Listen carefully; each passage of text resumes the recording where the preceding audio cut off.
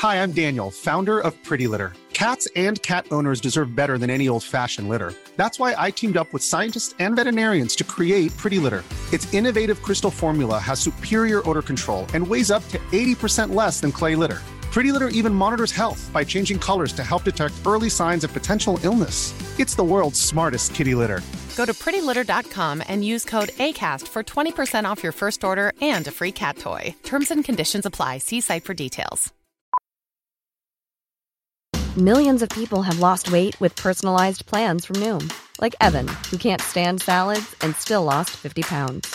Salads generally for most people are the easy button, right? For me, that wasn't an option. I never really was a salad guy. That's just not who I am. But Noom worked for me. Get your personalized plan today at Noom.com. Real Noom user compensated to provide their story.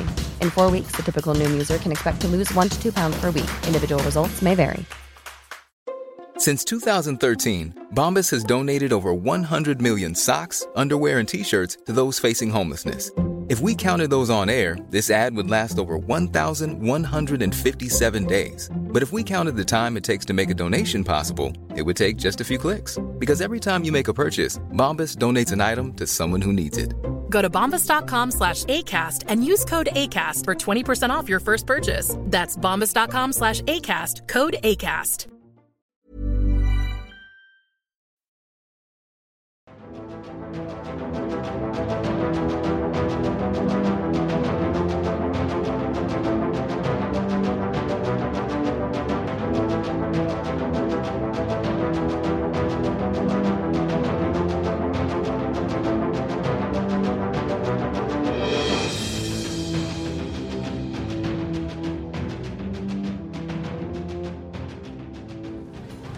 Hail and well-met, traveler.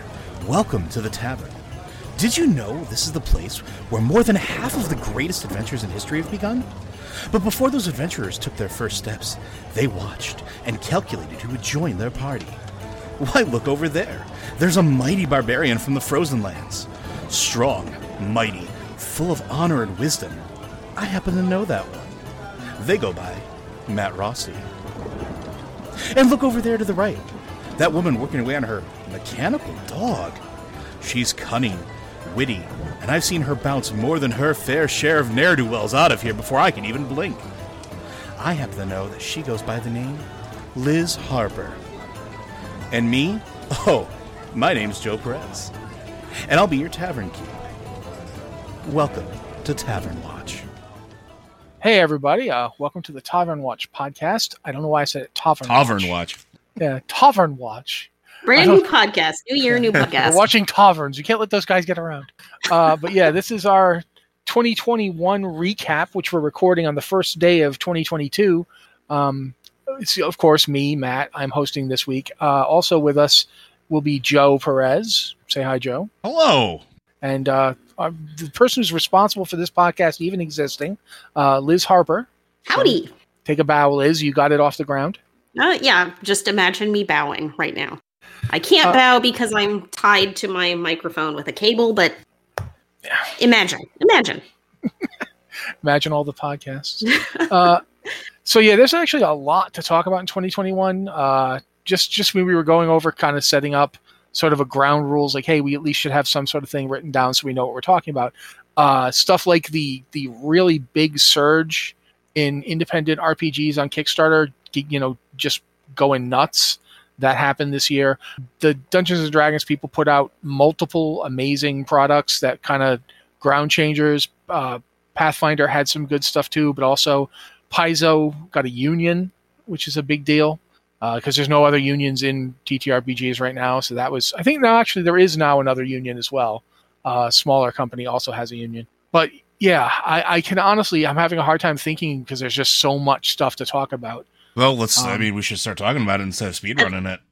Yeah. So I'm going to throw this over to... Yeah, well, go ahead. That's why we made a list, so that we could... We'll throw it over to Liz to talk about first. I think what you're talking about the D&D slate this year. Yeah, there was just a wild slate of D&D releases. They did 5 books last year. We had Candlekeep Mysteries, Van Richten's Guide to Ravenloft, Wild Beyond the Witchlight, Fizban's Treasury of Dragons, and Strixhaven, A Curriculum of Chaos. And each of these books, these are like completely wildly different books that go in every possible direction. And we started the year with Candlekeep Mysteries, a little kind of bunch of one-shots that are sort of mystery-focused.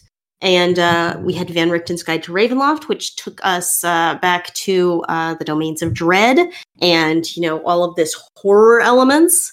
And then we had Wild Beyond the Witchlight, which is also Feywild. And it is a book that you can play through this entire adventure without going into combat once if you really, really try. It's also a book that, kind of quietly changed the very cosmology of the Dungeons and Dragons setting, which is something we saw again further down the road. So I thought that was fascinating. How so? The domains of delight that they put into Witchlight were never anything before. Yeah, that's all brand new. That's very true. Mm-hmm. And it mirrors the Domains of Dread from Van Richten's. And it sets up a real thing where Ravenloft is in the Shadowfell and the Domains of Delight are in the Feywild, and it sets up the Feywild and the Shadowfell even more as being like mirror opposites of each other. And it's just something new. It's something we hadn't seen before. It's also really interesting because it's fleshing out, in particular, Shadowfell and the Feywilds, which were huge in 4th edition D&D. Like, they were a big part of a lot of the storytelling. That's where, like, how you got your Shatter Kai. That's how you got a whole bunch of, like, different, like, introductions to different gods and pantheons. And so, like, with that combined with some of the other stuff that they've been talking about, like, Matt and I were talking about this on one of the podcasts, I think a while ago. But it just feels like they're bringing back like this sort of like multidimensionality to it, and they're trying to set the ground rules for it. And I'm kind of here for it. Like, I'm okay with them wanting to do that and sort of exploring all these different things and fleshing it out so that when we do get a proper cosmology that we can move through, it makes a little bit more sense. Yeah, and it's really interesting that we got Van Richten's Guide and then immediately followed by Wild Beyond the Witchlight. And these are two books that are so different, but they have a lot of kind of interesting connections, which we've been Wild Beyond the Witchlight. And y'all will maybe see some of these connections at some point. We'll see if we ever get there. But after Wild Beyond the Witchlight, it's like, 3 books already, 3 good books would have already been like a pretty good year, but they followed that up with Fizban's Treasury of Dragons, which I really loved that book. I mean, what did y'all think of Fizban's? That was one of the best releases they've done. Mm-hmm. And I'd say that in a year where they've had great releases, and I'm not taking anything away from any of them, but Fizban's is just, it does an amazing job of balancing out what it is. Like, you want a monster book? It's a monster book. You want a book that gives you lore? It's a lore book. You want a book that gives you possibilities for setting up whole new kinds of campaign ideas? It's right there in the book. And more importantly than anything else, there's 2 words in the name of this game. 3 if you count the ampersand. And it's about one of them. The dragons should be a big deal in Dungeons and Dragons. So yeah, overall I thought it was really great. I really liked that it laid out characterizations of all of these different kinds of dragons and just gave you like ideas for creating dragon characters or role-playing dragon characters. It just gave a lot of kind of, it was full of ideas and things you could grab and add to things. And also, it has a new ranger subclass where you can have a pet dragon, which is going to be pretty awesome. Which I know you wanted to do immediately as soon as you heard that one. Yeah. Oh yeah. I mean, that's what I'm doing in y'all's next campaign. I'm gonna have a pet dragon, so y'all just be ready for that. That's the best ranger subclass in some time. And it, quite honestly, the rules it uses for the dragon companion, I think it's a worm or something. Mm-hmm. That companion's rules should be used for all rangers. I would agree, because it finally makes the companion useful and powerful. It reminds me of 3rd edition rangers with an animal companion, like that. It comes back to that a little bit without being as weirdly overpowered. It was like it's usable and unique. Mm-hmm. And more importantly, you don't have to worry that, oh no, my pet got killed, so now I need to do, it just, no, that doesn't happen. And that's something that you should be. For a class that uses a pet so much, the pet should be something that you don't have to worry about like that. Another thing that I want to call out real quick, and I think we talked about this before, but I think it's real important too, is this is also the year that Wizards of the Coast flat out said racials don't need to be racials, right? Like they got rid of it and had the custom lineage now, where you can literally be anything and do anything with any type of character, which is the first time they've ever done something like that. So like you can actually have like a good deep lineage however you want. Yeah.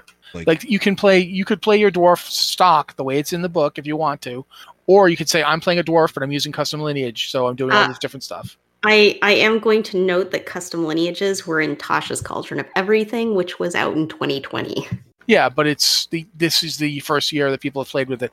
And this year, the one thing that we know they did this year was they came out and said, oh, by the way, drow, not all evil. Yes. And like you see a lot of that with like when you're going through like Van Richten's in particular, with like all the Hexblood stuff and things like that. Like they're and Fizban's Guide, like they're really trying to drive that home as well.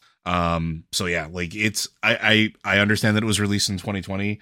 But I think it's really, this is the first year of books where that wasn't a central point of it, right? Like Tasha's, by the way, Tasha's and other stuff that came out in 2020 was also really good. Yes. So yeah, Wizards has been following strength with strength this year. We haven't even talked about Strixhaven yet, which I know both Joe and Liz were super like wanting to talk about. So let's get into some Strixhaven conversation here. What do you guys think of Strixhaven? I think it's a really interesting book in that it's like, okay, is this a new setting for D&D? Is this a new source book for D&D? Is this an adventure? And it's like, the answer is yes. The answer to all of those things is yes. It's crammed a lot of stuff into a book. You've got a new setting and a totally new world. You've got all of these new characters that inhabit this world. And then you have 4 pretty meaty little adventures to play in the world. So I thought it was a really interesting book in that sense because it gives you a lot. There's a lot to do in this book. Yeah, it's absolutely fantastic. I also like the idea that it introduced, for lack of a better term, skill challenges, academic challenges to give you another thing that weren't combat, and it wasn't just traditional puzzle solving. It reminded me a lot of a game that I do also enjoy, East Texas University, which is a Savage Worlds game where you go to school and you basically are either Buffy and or Scooby-Doo. I do enjoy that, but I like the idea of having more skill challenges. I like the idea of having non-combat scenarios that still leverage dice rolling or things that players have invested into their character. So that was a really nice way to see them try to consider that, because that's one of the things, if I had to give a critique to Wild Beyond the Witchlight, is a lot of that doesn't become apparent to players if you're playing through the game. It's very easy to lose sight of it, especially because it is such a turn where you can like be completely social, never do any combat, but at the end of the day, sometimes you just want to roll a die or you want to do something, and it's not always obvious that you're going to be able to do that with Witchlight, right? Because a lot of it feels like you role play your way out of it. With Strixhaven, there is an element of that, but there is also very specifically, you do this, roll this. And it's not combat, it's something else. And I like that idea. So, I'm also going to point out that this is the year where Unearthed Arcana brought back races from Star Frontiers. Mm-hmm. Never letting that go. You do not slip the Drazzlights past me, guys. I saw them. But Strixhaven to me is interesting because it is the first step towards actually having a campaign setting.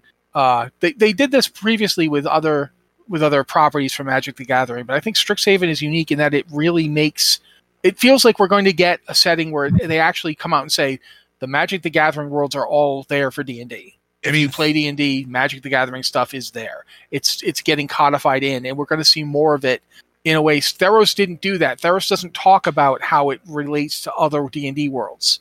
But Strixhaven does, because they tell you up front, Strixhaven is in another dimension.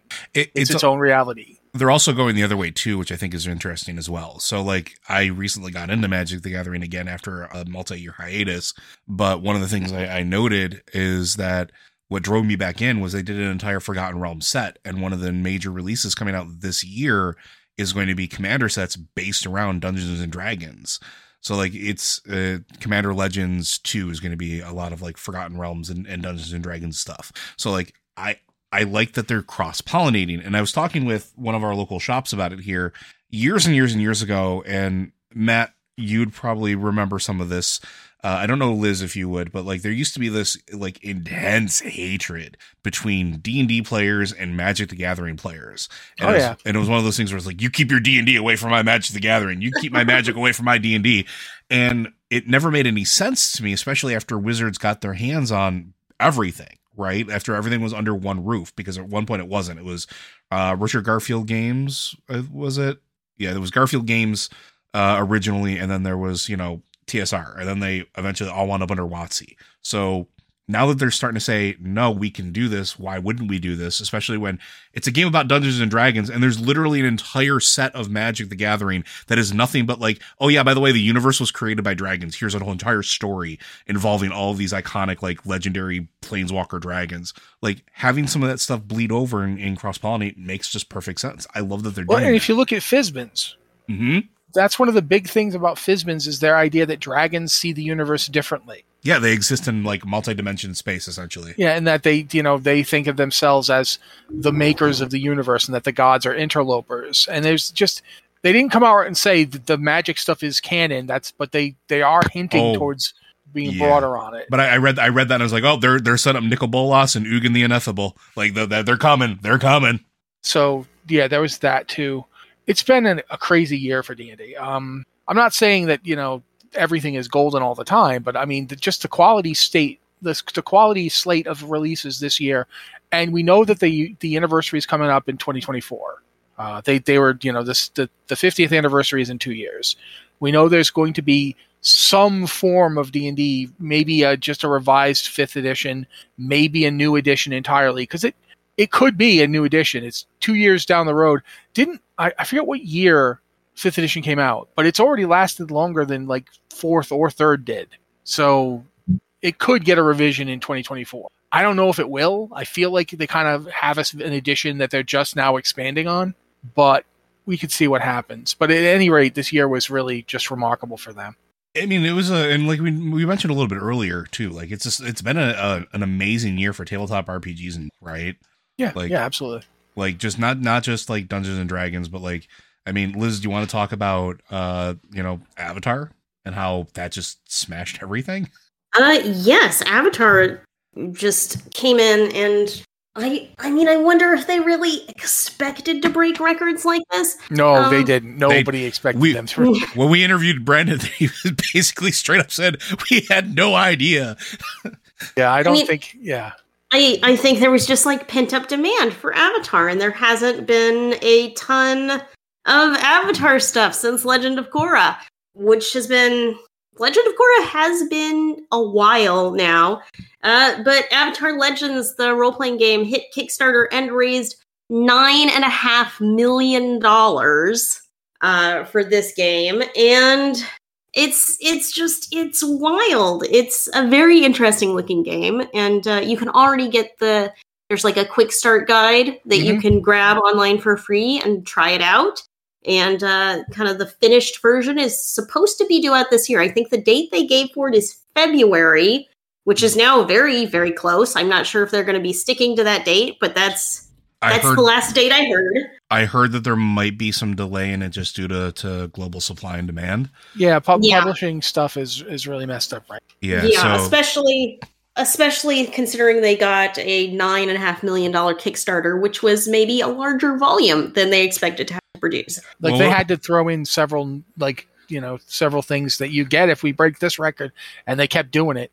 I just want to mention briefly that there were other big Kickstarters for games this year. Yeah, I was just going to say, Matt, do you want to talk about those ones? I just want to talk about them to give people an idea of the difference between what Avatar did and what other companies did. The biggest ones this year were basically Coyote and Crow raised about $1 million exactly. It was like $1 million and then 5,000 besides that. So it's like 1.05 million. Mothership, the sci-fi horror space game, made about 1.4 million USD. Their books are gorgeous, by the way. I just got my hands on them.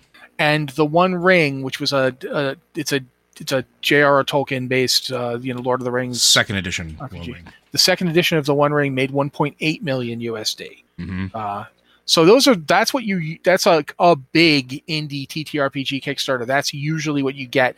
Actually, those three are all really high for that. And getting that high is pretty impressive. And then Avatar comes in and gets $9.5 Well, I was going to say $1 million. The one thing to also note too is Coyote and Crow is a standout in that too, because like it is one of the few that we saw go up this year that is non-standard fantasy. Like it is a tabletop role-playing game where like, you know, American colonization never happened. Like it's minority POC type stuff. And I don't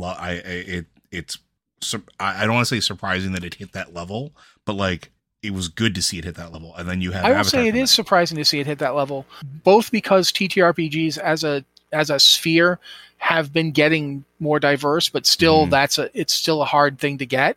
There's a lot of backlash. It's also surprising because Coyote and Crow wasn't hyped at all. Yeah. Like nobody, the only people who hyped it were the people who wanted it out there. And then it started picking up because people were like, oh no, this deserves to be mentioned. This deserves to be out there. And it does look really interesting. There's just all of these games. This is why we really kind of need to talk about what they're doing at Kickstarter here. Yeah. Kickstarter at this point is really important for TTRPGs as a genre, as a sphere. And it's because, like, if you look at, here's one example. If you've ever heard of Onyx Path, they're the people who basically do all the publishing for games that used to be under the White Wolf umbrella. White Wolf got bought, and Onyx Path basically is a company made out of former White Wolf people that publishes most of their stuff. Like, for instance, Exalted comes out from Onyx Path. I think the only book that didn't come out from Onyx Path was actually Vampire this year. Yes. Vampire was published directly by the company that holds the rights. And my God, was that a mess. But Onyx Path is just one company that uses Kickstarter pretty heavily. A lot of companies do. And so when Kickstarter says, oh, hey, we're going to switch to the blockchain, and just unilaterally, that's what we're doing, a lot of companies are now in a position where they're like, okay, can we still use Kickstarter? Will Kickstarter still work for us? And that's a big deal because it could mean that some companies just can't produce like they used to because they don't have access to Kickstarter the same way anymore. And the other thing is it means that there's a possibility we'll get another company that comes along to crowdfund TTRPGs. Because that it has been such a big deal. If you go look, I get emails every day from Kickstarter because I supported a few TTRPGs. They email me constantly with new ones that are up. It is a big deal. We don't know what the actual aftershocks will be, but I feel like that has to get mentioned, especially when you look at Avatar, because like you guys mentioned, we did that interview this year, and he was like, we were not prepared for the volume of support. It can absolutely change the direction of a company. I remember like one of the ones I got like I think 2 years ago now, just around the time the Theros book was coming out, there was the the Dragon Riders book, the one that I picked up. It was another Greek mythology setting. I actually combined the two of them when I ran Theros for us. I actually used stuff from that book. That got on Kickstarter. It was from the company started by the guy that wrote the original Dragon Age. Like, so there's a lot of stuff out there, and it really is kind of frightening to think about what Kickstarter deciding to change to a blockchain thing is going to do to those companies. They're very dependent on it. Now, could you explain to me what Kickstarter is doing with blockchain? Because I actually have managed to totally bypass this news in my life. That's why Joe's here. So here's one of the weird things about that, right? So I don't know how it's going to work in actual practice because the whole idea of blockchain is that it's a decentralized like infrastructure. It's an entire technology. But here's the thing. A lot of these companies are already doing that with what they call stateless. So I don't know exactly how it's going to actually work. So far, all they said is that Kickstarter is going to be using that quote unquote blockchain infrastructure and technology. They haven't really given a whole lot of details about that. They announced it, I want to say just a few weeks ago, actually. So like what that actually means, we don't know yet. And the idea behind the on paper idea behind it is that these decentralized nodes are all publicly accessible records as far as like transaction history. So like, let's say a company tries to say they never did something. There would be 500 different markers that say that they do. Or hold them to be honest instead of being able to wipe their traces of whatever.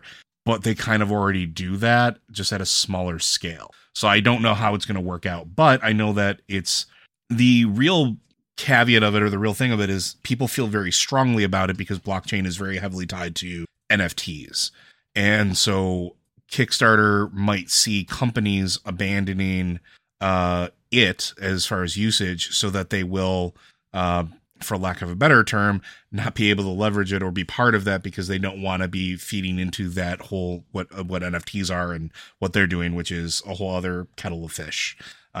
So yeah, the word blockchain itself isn't necessarily bad, but Kickstarter still hasn't told us what they're actually going to be doing there, just that they're moving to the blockchain. So. Yeah, that just does not make any sense to me. Like, that's the problem, is that they may have just decided to release a press release to sound cool, which I think they did. Yeah.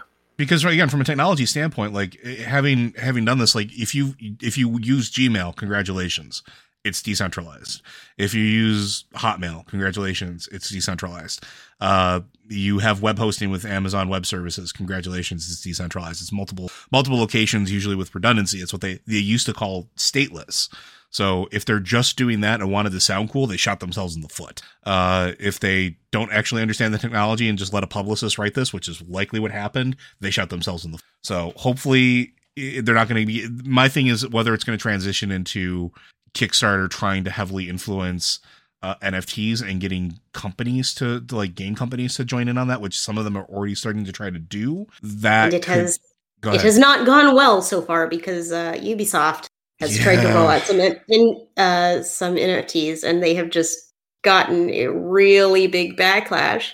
Well, and from my understanding, they haven't sold. They haven't been selling. Yeah, I was just going to say, the other thing about the NFTs is, as people pointed out, if you just put that thing up as a skin and let everybody buy it, it would have made tons more money. Yep. Than trying to make it as an NFT that only one person can have. And that's the thing. Like, so I was, and not to completely derail, but this is a topic that came up at the end of 2021, and it does tie into this. So one of the things that I know is, I don't want to say a fear, but we've already talked about digital distribution on the video gaming side of things for a long time now. It's sort of the norm.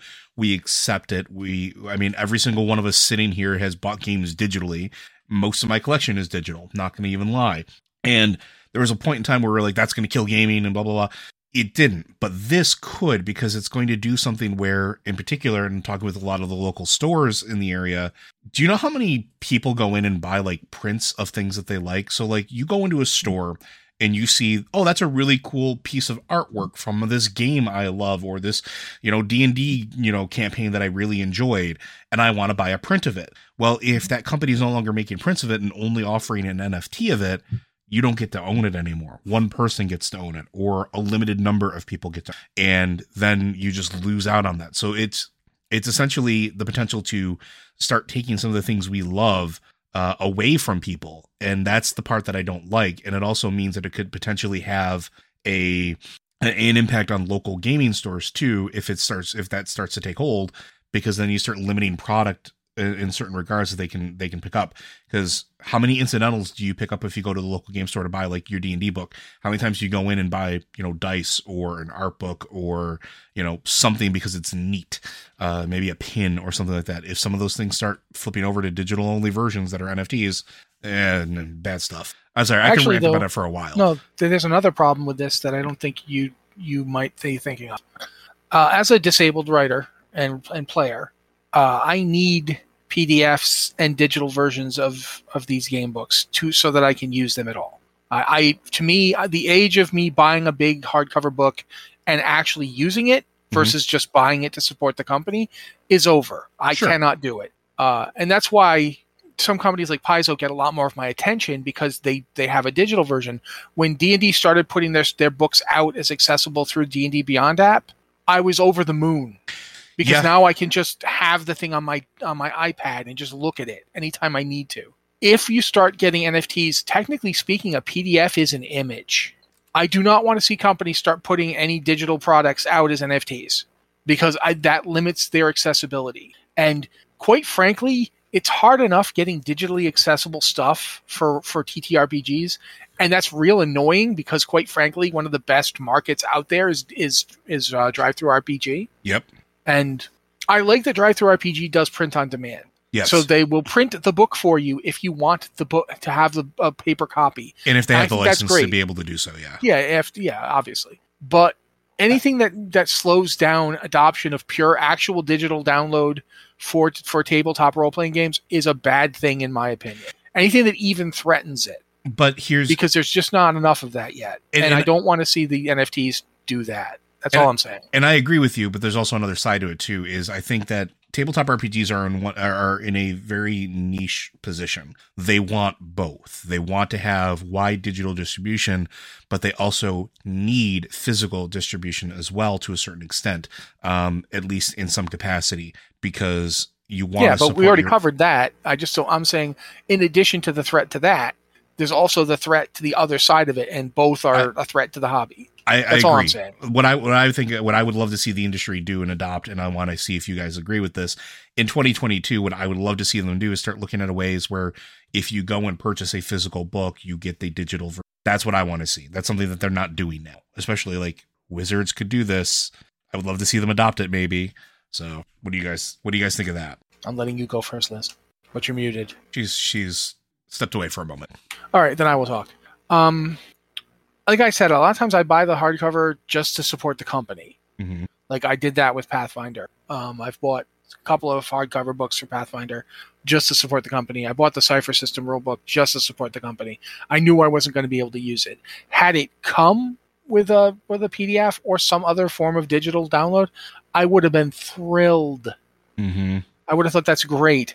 One of the things I actually think they should do is I understand why when you buy the book, like the hardcover of the book, you don't get the D&D Beyond of it. I understand that there's a lot of money involved in setting up D&D Beyond. I think it would be great if when you bought a hardcover, you could pay extra to get the unlock immediately on D&D Beyond. Mm-hmm. Maybe not a ton extra. Maybe that should be one of the things that you get for supporting the company. And it's a situation where, yes, it's not profitable on paper, but it drives people towards using the service.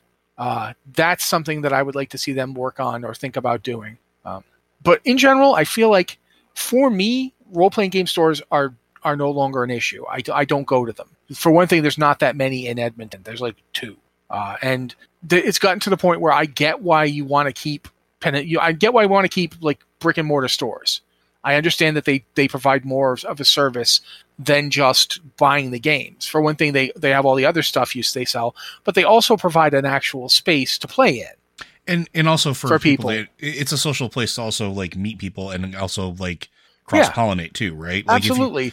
If your only exposure is critical, reasons. Well, I was going to say, like, my biggest reason is, like, if your only exposure to, like, D&D is Critical Role, and you go and buy a D&D book, and then you see all these wonderful independent RPGs on the shelf of your local game store, are you going to look at them? Absolutely, that's one thing. Also, the fact is that having a brick-and-mortar location, like, allows you to do events and so forth that you just can't do in your own house. There's a ton of reasons why you want to keep them going. So I would love to see the situation evolve to the point where your brick and mortar store is supported by digital releases.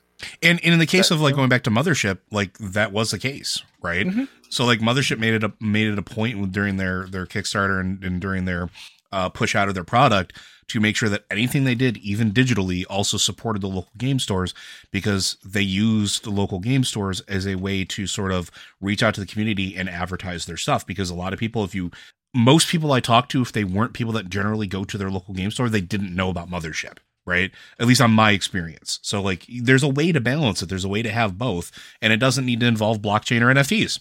Yeah. Liz, did you hear the question that we were currently talking about? No. Okay, we're basically talking about how would you feel if you could buy the hardcover of a book and then get a digital copy just as part of the purchase? Yeah. I mean, I love it when you can get a hard copy and a digital at the same time, because having a hard copy is just really nice, particularly with TTRPG books, because just having something in front of you that you can reference during a game is so convenient, because you aren't scrolling through things, you're not juggling through browser tabs or something like you would with a digital copy. So I really like having physical books, but you can't deny the convenience of a digital copy that you can open up and it's like, okay, I want to find out just this. I'm just going to do a search and find it instead of like shuffling through pages. You mean you don't want to schlep 30 pounds of books everywhere you go? Exactly. Yeah, so I also think that I'm going to keep harping on it. There is definitely for people like me who have visual issues or what have you, there are reasons why you want to have everything on one device instead of carrying a bunch of books. But I don't. This is not me saying we should just switch everything over to being PDFs for lots of reasons. And I definitely think that the nature of hobby stores in the hobby is not just to serve as kind of like a place to go and buy things. They serve as congregation points. And that's real important. I think 2021 kind of proves it. 2020 and 2021 proved that congregation points are necessary. Because when we switched to a lot of online play, a lot of people were like, I really miss getting to go to my D&D game. Mm-hmm. And so I think there is a need and a desire for actual congregation points so you can do stuff like pick up a game you never heard of. That because it's one thing to be like constantly searching online to find out about new games, but it is something else when you walk into the store and there's a game you never heard of. That's how I remember getting into like some games that I played for years. Like I never would have found out about Rifts, and I'm sorry, I liked Rifts. Yeah, it was dorky and cheesy and horrible, but yeah, I liked Rifts. It was goofy fun. But yeah, I definitely think that in general, what we've said is pretty much this is definitely we know we're going to a more digital phase, but we need to try to keep the stuff that isn't digital because it's just so much a part of the hobby. Yeah, and we need to make sure that things like crowdsourcing stay around for tabletop RPGs, particularly this year. This past year has done nothing but prove the need for that, right?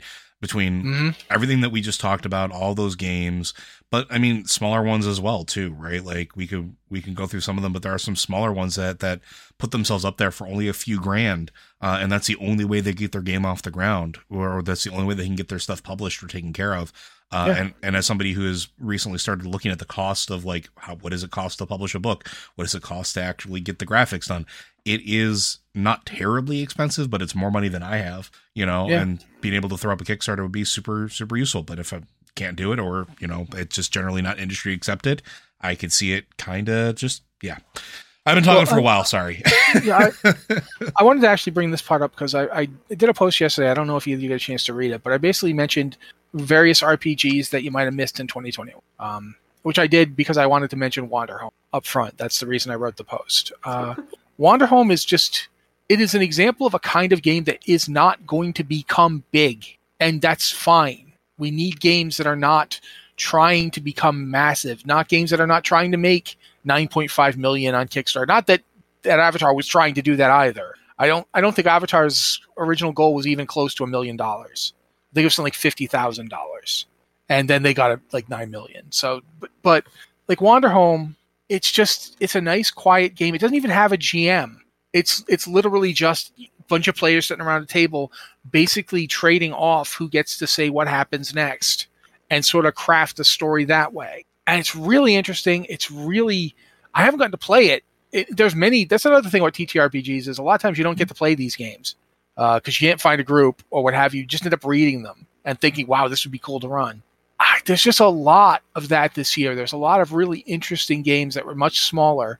Like the other ones I mentioned were Galactic 2E, which is kind of like it's like an indie Star Wars. And it even says, it's about war between the stars. That they're up front. Their inspiration is on their sleeve. There's the Arc Doom tabletop RPG, which is basically just doomsdays and how to stop them. Like every game session is just like, here's a doomsday. How do we make it not happen? Which I think was kind of influenced by the past couple of years. Let's be upfront. I just think that, there is, you mentioned games that wouldn't have happened without Kickstarter, and I Hunt, which is really good and really an interestingly trenchant criticism of just everything millennials have had to go through. Like the way the economy became the gig economy, the way you're basically like, you're downloading an app. It's like, I think one of the descriptions I remember reading that I ended up stealing was the idea of you're playing an Uber driver, except instead of driving people around or picking up food, you're murdering monsters for them. Like you get a job and you go out and you kill a Frankenstein's because you have the app. And that's it. It is such a good criticism of what we're going through that you're not going to get from a really big game because they have to try to aim their game at making as much money as possible. This isn't that. And that's something I don't want to see lost. 2021 was a really good year for these games. 2021 is a really good year for TTRPGs in general. 2020 was too, but 2021, in my opinion, is the first it's the year where we get to see what the shape of the hobby is going to be in the future. And not only that, like you're absolutely right, but I also wanted to throw out some of the other things that were announced or running this year too that we didn't include in our email, but you just reminded me of dungeon building stuff. There's a ton of like Kickstarters and new software being released for people. And Matt and I were talking about this a year on this podcast with the old Cartographer CD that you used to get with like 3rd edition. There's people that are trying to fill that gap for all genres now, putting out stuff that are being funded through Kickstarter. It's something that many players have been asking for. And you see Roll20 stepping up their game, Fantasy Grounds stepping up their game. Discord has more dice spots than I know to shake a stick at right now. Like there's so many different ways to like physically enjoy your games while not being physically in the same place until we can, that all rely on sort of those digital pushes. So yeah, like that, I don't want that stuff to go away. I want it to stick around. That reminds me of another interesting point that we sort of touched on in our email for today's show. The kind of digital tool sets like D&D Beyond, where you can go and you can read books, you can make character sheets, and it's just really, really easy to just jump on and you have access to all of this stuff. And because it's digital, you can share it with your friends and everyone can see your character sheet. And it's such a great way to bring an immediacy to digital online games because you can just easily trade this stuff around. It's easy to access, it's easy to build things in, and it's easy to share. And one of the things with the Avatar Kickstarter, one of their top tier goals was to build a digital tool set for the Avatar TTRPG. So you'll be able to make digital character sheets and all of that. And, hopefully be able to share them with friends and do all of these cool things.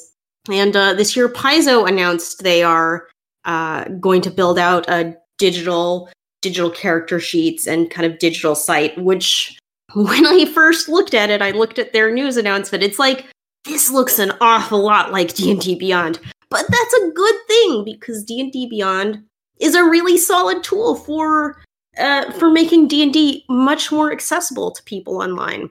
And I think it's really cool to see other games getting that, to bring them to more people. You know what else is getting one?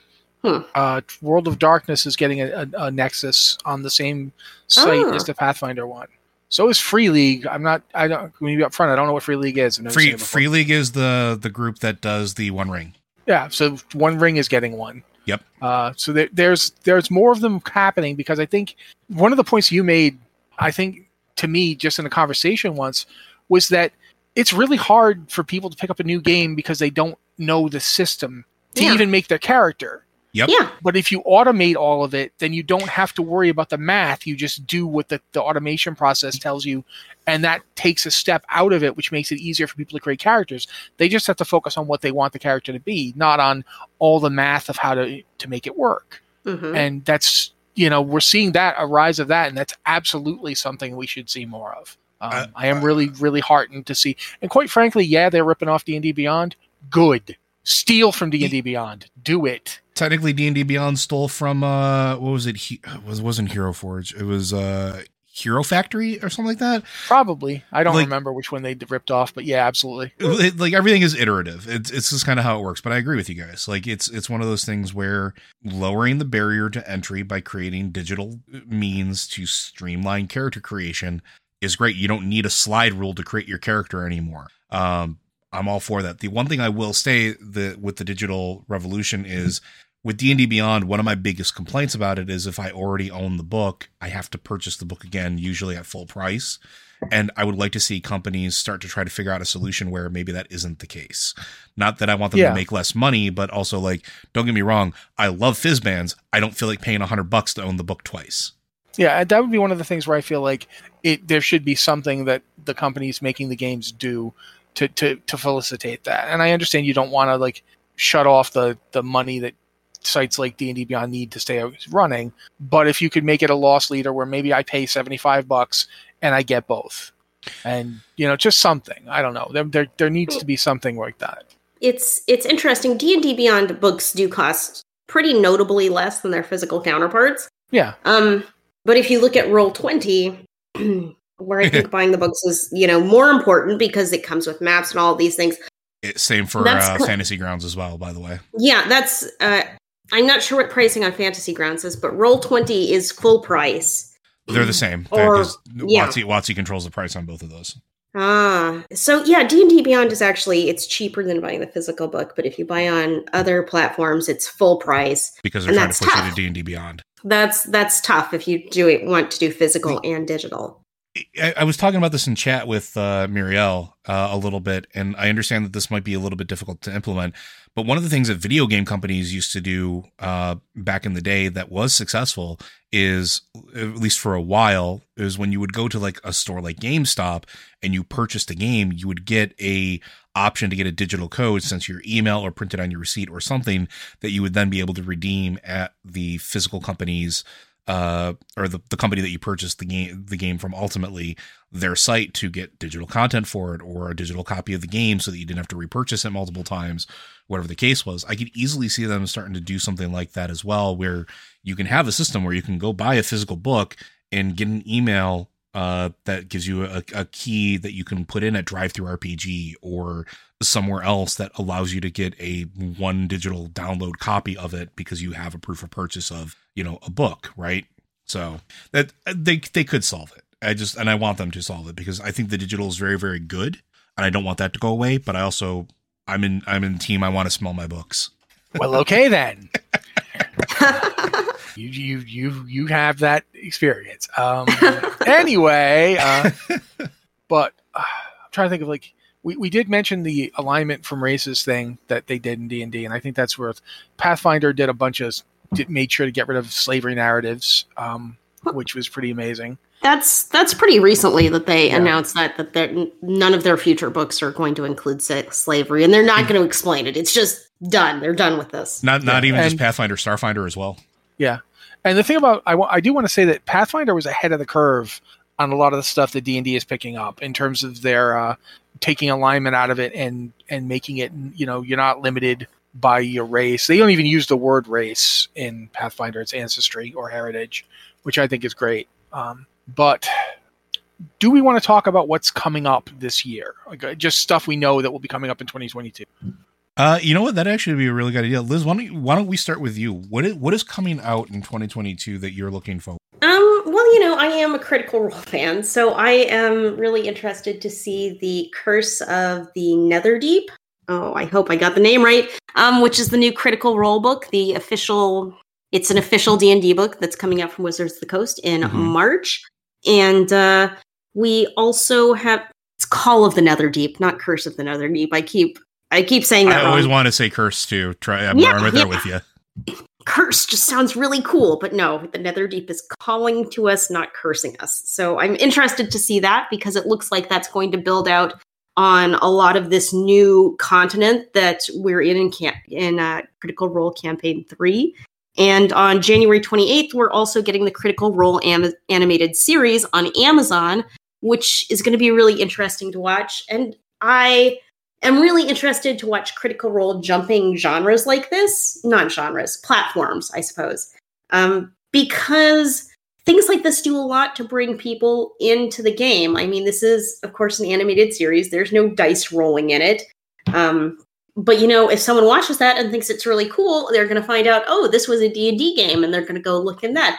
And I was brought into D&D because I had friends who watched Critical Role. So I started watching Critical Role, and then I'm like, what are they doing? And I started learning about D&D, and I started playing D&D, and I started DMing D&D, and it's just been, that's the gateway drug. So I'm interested to see where things like the Critical Role animated series take us and how they bring new players in and kind of broaden the tabletop space. All right. Matt? There's a lot, so I'm actually having trouble narrowing it down to something coherent. Right? But I will actually say that one of the things I'm looking forward to is the Starfinder Galactic Magic book. My take on Starfinder is I've never actually wanted to run Starfinder as itself. Like, I don't, their campaign setting does not particularly interest me one way or the other, but I love the rule system. And I would absolutely love to be able to run a game using the rule system just with my own stuff in it. Much in the same way that I generally don't run a stock D&D campaign. I usually come up with one myself. But Pathfinders and Starfinder have a lot of stuff. One of the reasons I'm so excited about the Pathfinder Nexus is I'm hoping that means I'll be able to get you guys to play Pathfinder, because I would love to run a Pathfinder game with you guys. I'm into it. I'm there. Yeah, especially you guys, because I know you will do things and I'll be like, what? Oh my God. I'm never getting over that counterspell day. That was, and I mean that in a good way. Like, as a DM, that was great to see you just nail me to the ground with like this mechanic that I completely took for granted. I'm like, oh my God, they're just going to destroy me because there's like 3 of them over there. So yeah, it was. I'm super looking forward to the Galactic Magic and first Pathfinder and Starfinder products in general, but especially that one. It's really exciting. I'm also looking forward to stuff D&D has got coming out. Like, that we don't know what it is yet. Like, they keep teasing that they're going to be doing classic campaign settings. I want to know what those campaign settings are. If I don't get Greyhawk and I don't get you're not going to get Spelljammer, I'll be very sad. I would love for them to do Greyhawk, but they're not going to. It's too much like other stuff. It might get mentioned in a book. Like, I think they're probably going to do Kryn and Greyhawk in some big, the Cosmos book. They'll get mentioned, but I don't expect them to get at this point, I don't expect Kryn to get a setting. If I thought they were going to do a setting book for Kryn, it would have been this year. They're also aren't they talking about redoing they're doing another release of the Forgotten Realms too, consolidating and everything, right? Yeah, they are talking about that. So, yeah. But for now, I'm just going to say Galactic Magic. That's the book I'm most looking forward to, because it's one I know is actually coming out. We still don't know half of what D&D is going to pull out. And I know I'm down for whatever they do, but we don't know what it is. Honestly, TSR/Wizards, I'm still calling you TSR all these years later, I'm sorry. Wizards, if you wanted to make some fast money, go take all those plane shift books releasing various Magic the Gathering settings and just make a book out of them. You already got all the stuff written down. Just get it like into shape for 5th edition mechanics and put it out, because my God, there's a lot in those little things, and you could make a real good book out of them. Absolutely. So that's it for me. Mine is a weird cavalcade of stuff. Like, obviously I'm looking forward to seeing what Dungeons and Dragons releases are coming in 2022, because it's going to be interesting. They've hinted at a lot of really interesting stuff. We might get some of the old favorites that I've been waiting for to see if they get a 5th edition release. Looking at you, Dark Sun. Don't know if it'll ever happen, but I'm excited to see where they go from here. But there's also a ton of other games that are coming out. Let's not forget that Avatar will be releasing this year, so that's something to note that I'm looking forward to. Oh yeah, absolutely. And you're going to run it. I am absolutely going to run it, unless Liz wants to run it, but I will run it if she doesn't. Nope. That's on you. Because Powered by the Apocalypse is probably my favorite system. So yeah, I'm all about it. But I'm excited for a lot of other games coming out. Like, did you know Blade Runner is getting a tabletop RPG released using the Year Zero engine in 2022? Yeah, that one I'm actually not interested in. I'll be up front. Blade Runner has never been something I particularly liked. I'm excited for it because it's literally a cyberpunk system using Year Zero, and I want to know how they're going to do it. I like Blade Runner on paper in that regard, so I'm looking forward to that. And it's the same one it's the same type of system they use for games like Tales from the Loop, which I absolutely love. So that's coming out in 2022. There's some cultural touchstone ones that are coming out as well, that are going to be releasing in 2022. And I think I called one of them out. Maybe I didn't. Yeah, apparently I didn't. But there's like ones like Into the Motherlands is another one that is coming out in 2022, officially releasing, which is Afrofuturism. I'm looking very forward to that because it's another take on fantasy in a way that, we haven't seen yet. Along that same line, we have Gubat Banois, which is a Filipino centric Filipino folklore centric RPG, which I'm really looking forward to as well. There's a weird one coming out called Starlight Riders, which is space cowboys, which I'm interested in because the concept of it is that instead of controlling a single character, the characters are all shared between players in a bid to make everything a cooperative experience. So I'm really kind of curious what they do with that. So I'm looking forward to that coming out. And one of the ones that I'm absolutely looking forward to, and I don't know if anybody has talked about it much yet, is Unplayable Games is releasing a Powered by the Apocalypse fantasy game. Now, by itself, that wouldn't sound too exciting, but Fantasy World is trying to figure out how to become the like framework for fantasy role playing in Powered by the Apocalypse. And I'm really interested to see how that goes because I love Powered by the Apocalypse. I haven't really liked most of the fantasy stuff that's come out for it. And I'd be very curious to see what they do and what they get rid of, what tropes they get rid of. I mean, the only image that I've seen for it so far is literally the city on the back of a sky whale and people riding sky stingrays into battle. Like that alone has me sold and interested to see what they come out with. So those are some of my top picks for what I'm looking for. Yeah. All right. And, well, we got 3 minutes to go. So I want to talk a little bit about some of the cool stuff we actually got to do this year. First off, starting this podcast at all, which is all Liz. Congratulations and thank you. I've really enjoyed being able to do this. We've gotten to run some really good games this year. Joe got to run some of his Otherworld story, which was really good, and I hope we get back to it at some point. It was very fun. You guys got to kill a god still. Yeah, and we did the Riaton campaign finale. Also very fun. Very fun. Yeah. And just in general, I've really enjoyed some of the stuff we've done. We got to do that really awesome interview about the Avatar Kickstarter. Brendan Conway. And, Brendan Conway. And just really, I never thought I would get to actually talk to somebody who designed one of my favorite games, because Masks is one of my favorite games. And I got a nice conversation with him about that. And that was great. Either of you guys have any highlights you want to mention? Liz?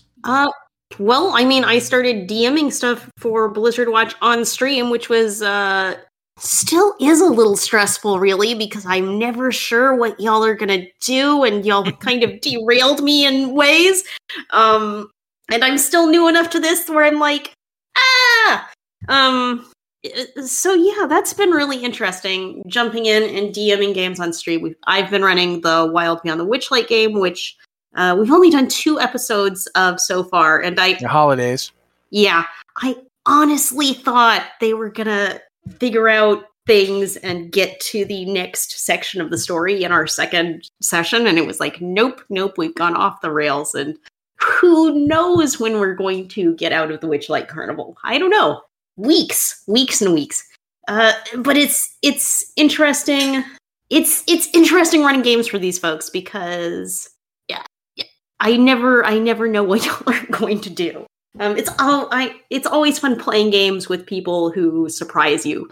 It's maybe a little more stressful when people surprise you when you're the DM, but that has been a wild ride this year.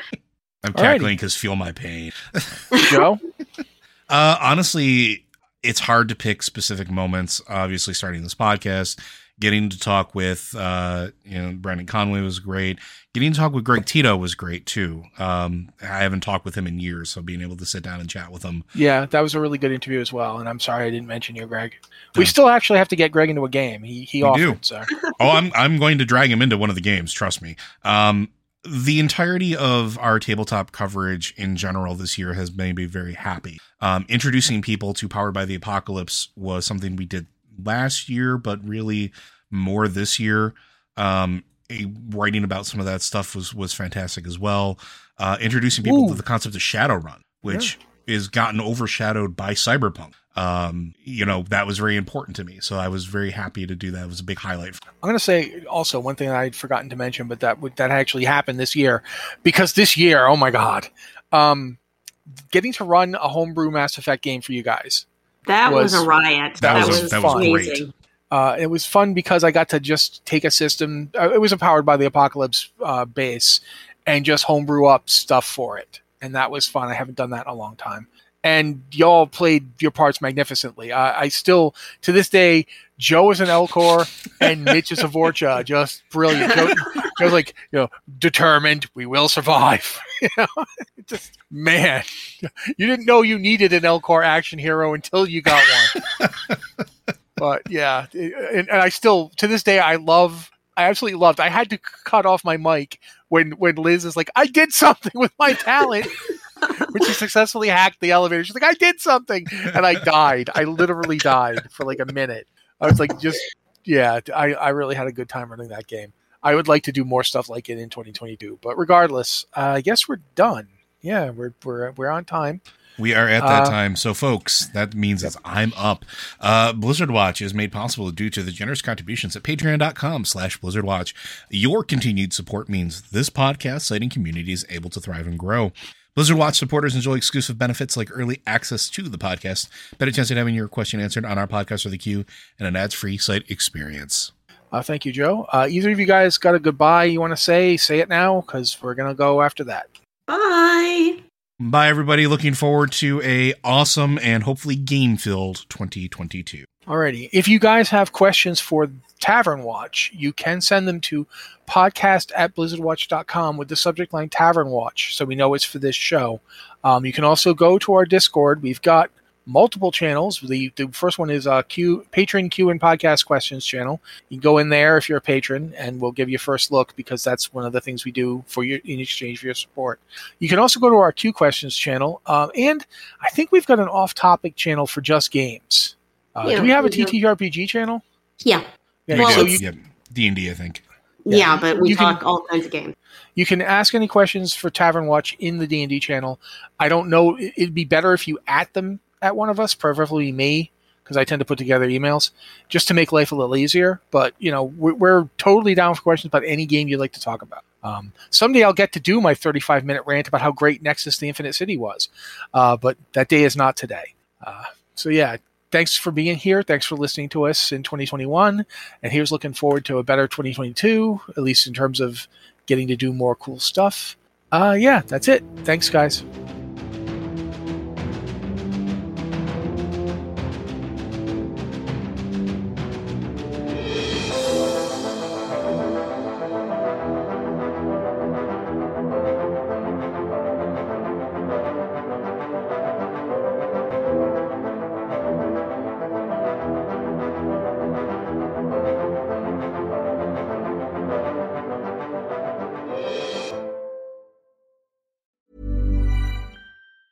Planning for your next trip? Elevate your travel style with Quince. Quince has all the jet-setting essentials you'll want for your next getaway, like European linen, premium luggage options, buttery soft Italian leather bags, and so much more. And it's all priced at 50 to 80% less than similar brands. Plus, Quince only works with factories that use safe and ethical manufacturing practices. Pack your bags with high-quality essentials you'll be wearing for vacations to come with Quince. Go to quince.com/trip for free shipping and 365-day returns.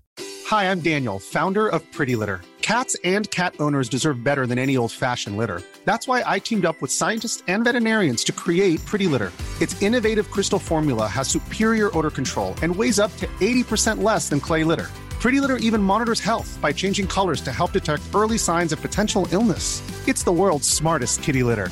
Go to prettylitter.com and use code ACAST for 20% off your first order and a free cat toy. Terms and conditions apply. See site for details. Hi, I'm Daniel, founder of Pretty Litter. Did you know cats tend to hide symptoms of sickness and pain? I learned this the hard way after losing my cat, Gingy. So I created Pretty Litter, a health monitoring litter that helps detect early signs of illness by changing colors, saving you money and potentially your cat's life. Pretty Litter is veterinarian developed, and it's the easiest way to keep tabs on your fur baby's health right at home. Go to prettylitter.com and use code ACAST for 20% off your first order and a free cat toy. Terms and conditions apply. See site for details.